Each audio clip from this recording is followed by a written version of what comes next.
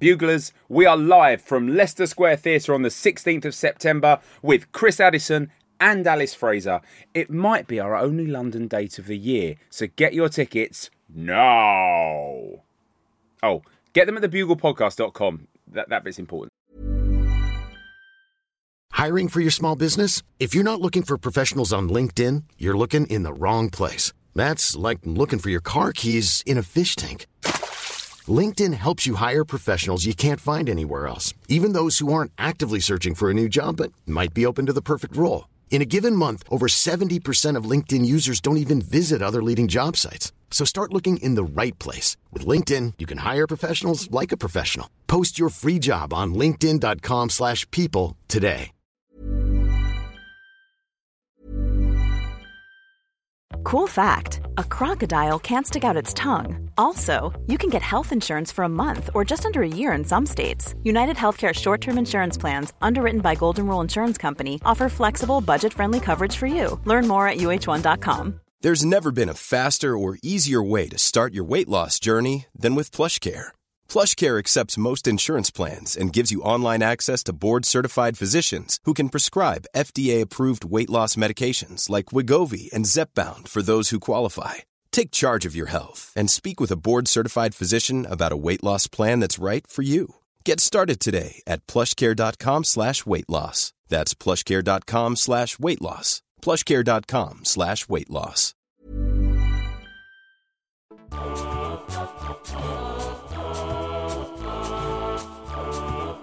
Hello, cricket fan. What am I talking about? Hello, fans of everything that is good about life. Welcome to episode 1 of the Bugle Ashes ZaltzCast, in which I, Andy Zaltzman, comedian, cricket statistician, person who runs out of things to list after 3 entries, will tell you... You were supposed to say your name in that cap. What is happening in the most eagerly awaited Ashes series in a lifetime. The lifetime of a dog, but quite an old dog. Every morning of every match this summer, I will provide you with an oasis of statistical truth in this world of unremitting hogwash, and tell the story of what might prove to be one of the most crushing, one of the most thrilling sporting contests in the history of the known and unknown universes. For those of you who have listened to my past Ashes series with the wonderful Felicity Ward, Unbelievable and the Bugle Ashes Urncast, welcome back. Sadly, Felicity is too busy conquering the world of showbiz and or developing a time machine to go back in time and tell Don Bradman to watch the bloody ball in his final test innings. Bit harsh, but someone had to tell him. Hopefully Felicity will join us at some point during this summer. In the meantime, I will unleash hell. Stats, always getting those two mixed up. I'm here in Birmingham on the morning of the start of the 2023 Ashes. The action will begin in just a few hours' time. Will the fearless England of Ben Stokes be able to impose their pyrotechnic batting and almost surrealist invention in the field on Australia's World Test champion team?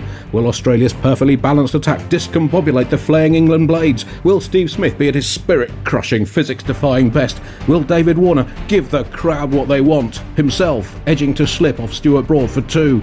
Can England surf the confidence of winning 11, nearly 12 out of 13 tests, pick away at the baggy green doubts and insecurities as the Australians ponder that the last time they won a series in England was so long ago that Jimmy Anderson wasn't even playing? 2001. I have the answers to all of those questions in this envelope, but I've been told I can't open it until the end of July, so I'm afraid you'll have to wait and we'll just have to guess.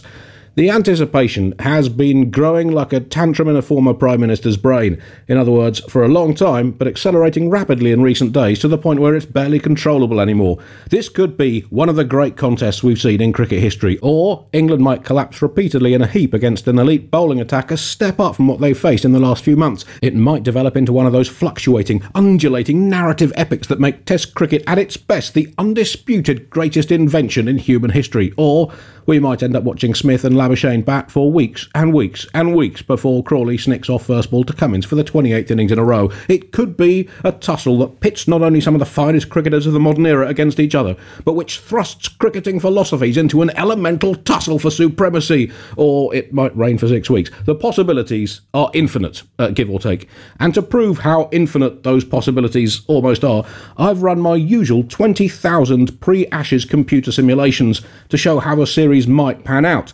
Now, last time we had the Ashes in Australia 18 months ago, 19,998 of my 20,000 pre-series simulations came out with Australia winning easily. One of the other two was a malfunction caused by me spilling a glass of vegan iguana blood on my laptop, don't ask, and the other involved an unexpected simulated nuclear war. None of them had Rory Burns waddling off towards nowhere in particular whilst the first ball of the series was busy javelining towards his leg stump, admittedly, and none of them had the final ball of the series being missed by Ollie Robinson while he was so far from the ball that technically his left foot was in the departure lounge of Hobart Airport, so the technology isn't flawless yet. This time, however, my laptop has crunched the numbers and said, well, frankly, anything could happen, and it will almost certainly be good and fascinating in some way or another.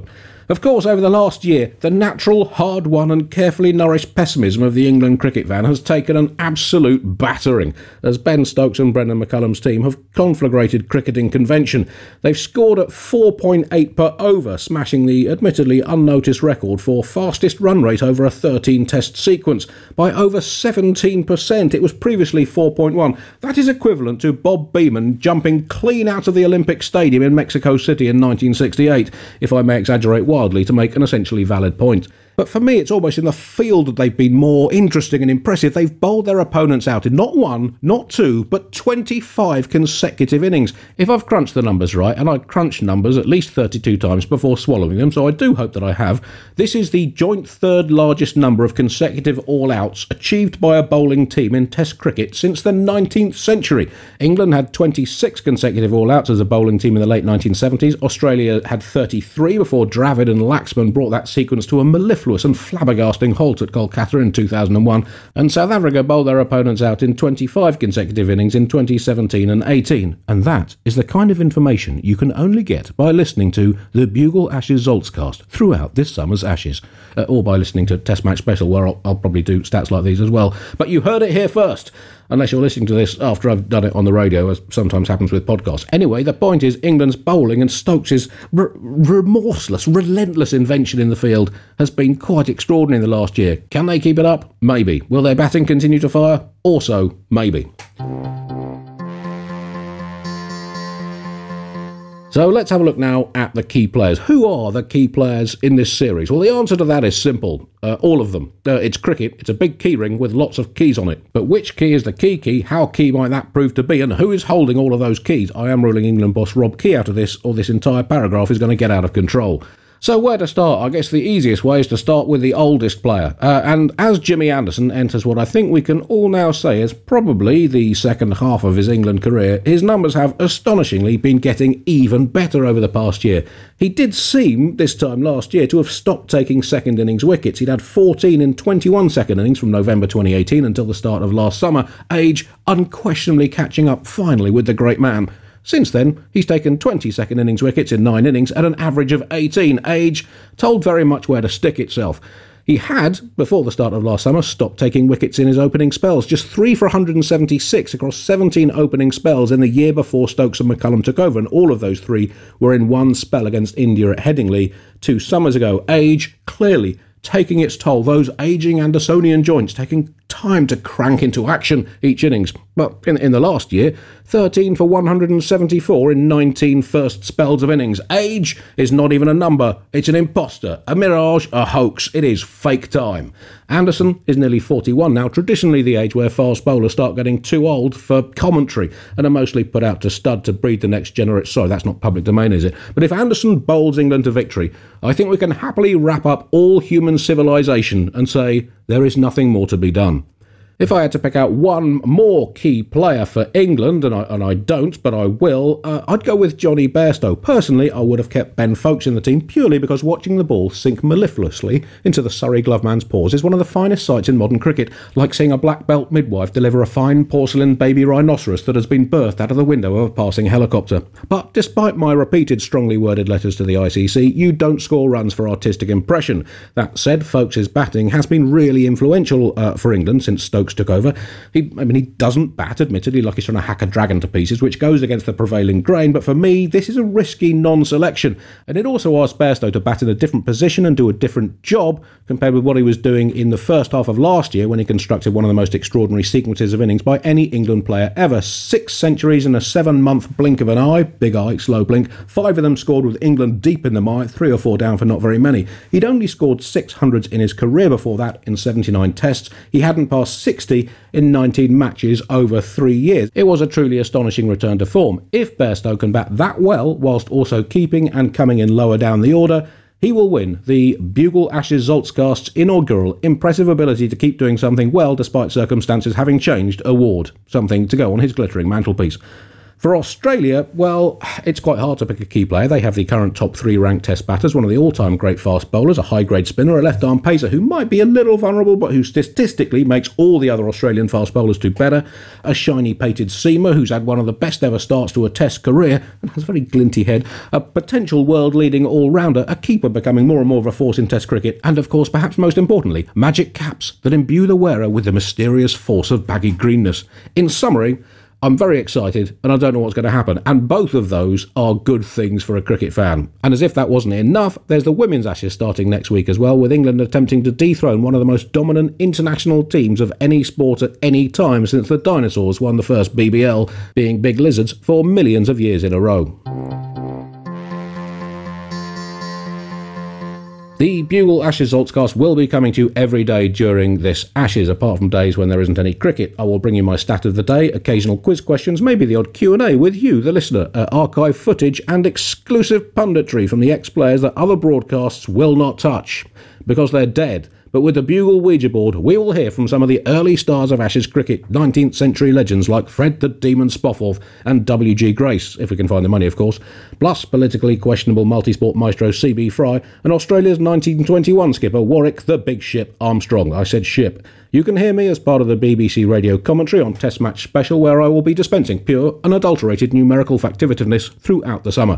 And of course, we will have all the highlights from the players' press conferences. And in fact, we finish our series preview with the questions I asked to Ben Stokes and Pat Cummins ahead of the Edgbaston Test. Thank you very much for listening. Do tune in throughout the rest of what could be a sensational Ashes. Ben, Andy Zaltzman, Bugle Ashes ZaltzCast. There's always a lot of talk about the sledging, the on-field chat during an Ashes series. Is there any truth in the rumours that England might not use any nouns, prepositions, adjectives, conjunctions or even adverbs out on the field this summer to try to confuse the Australians linguistically? You know, it's not something that we're going in with a certain game plan around using verbs against Australia. Okay, thanks for clearing that up. Now, Ben, I know you like to prepare for leading the side by putting yourself in the position of an early 19th century military commander about to confront Napoleon. How would you say you're feeling ahead of the Edgbaston Test compared to, say, if you were just about to fight the Battle of Waterloo? Yeah, I mean, I definitely feel in a better place than Wellington. And one final question, Ben. You try to keep your team grounded by reminding them of how fleeting things can be, with reference in particular to a former Prime Minister, and you're trying to keep that going through this series, are you? So that was sort of the biggest thing that I wanted to sort of try and do, is just keep that trust factor. Pat, Andy Zaltzman, Bugle Ashes ZaltzCast. I understand that as a pre-series team bonding exercise, the Australian squad are putting on a production of a musical based on the hit TV series Stranger Things, but you found casting for the role played in the TV series by Millie Bobby Brown particularly difficult. So what are you doing about that?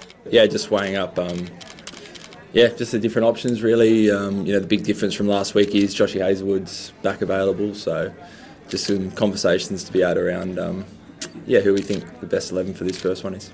And Pat, I know you are very, very excited about me doing another Ashes-based podcast series. There's just been so much talk about it for the last 18 months really since the last one finished, so yeah, we're pumped that it's here.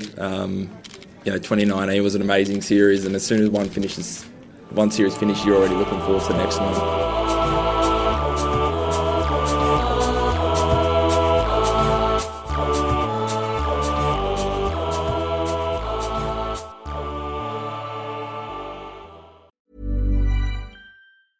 Hey, it's Danny Pellegrino from Everything Iconic. Ready to upgrade your style game without blowing your budget? Check out Quince. They've got all the good stuff, shirts and polos, activewear, and fine leather goods, all at 50 to 80% less than other high-end brands. And the best part?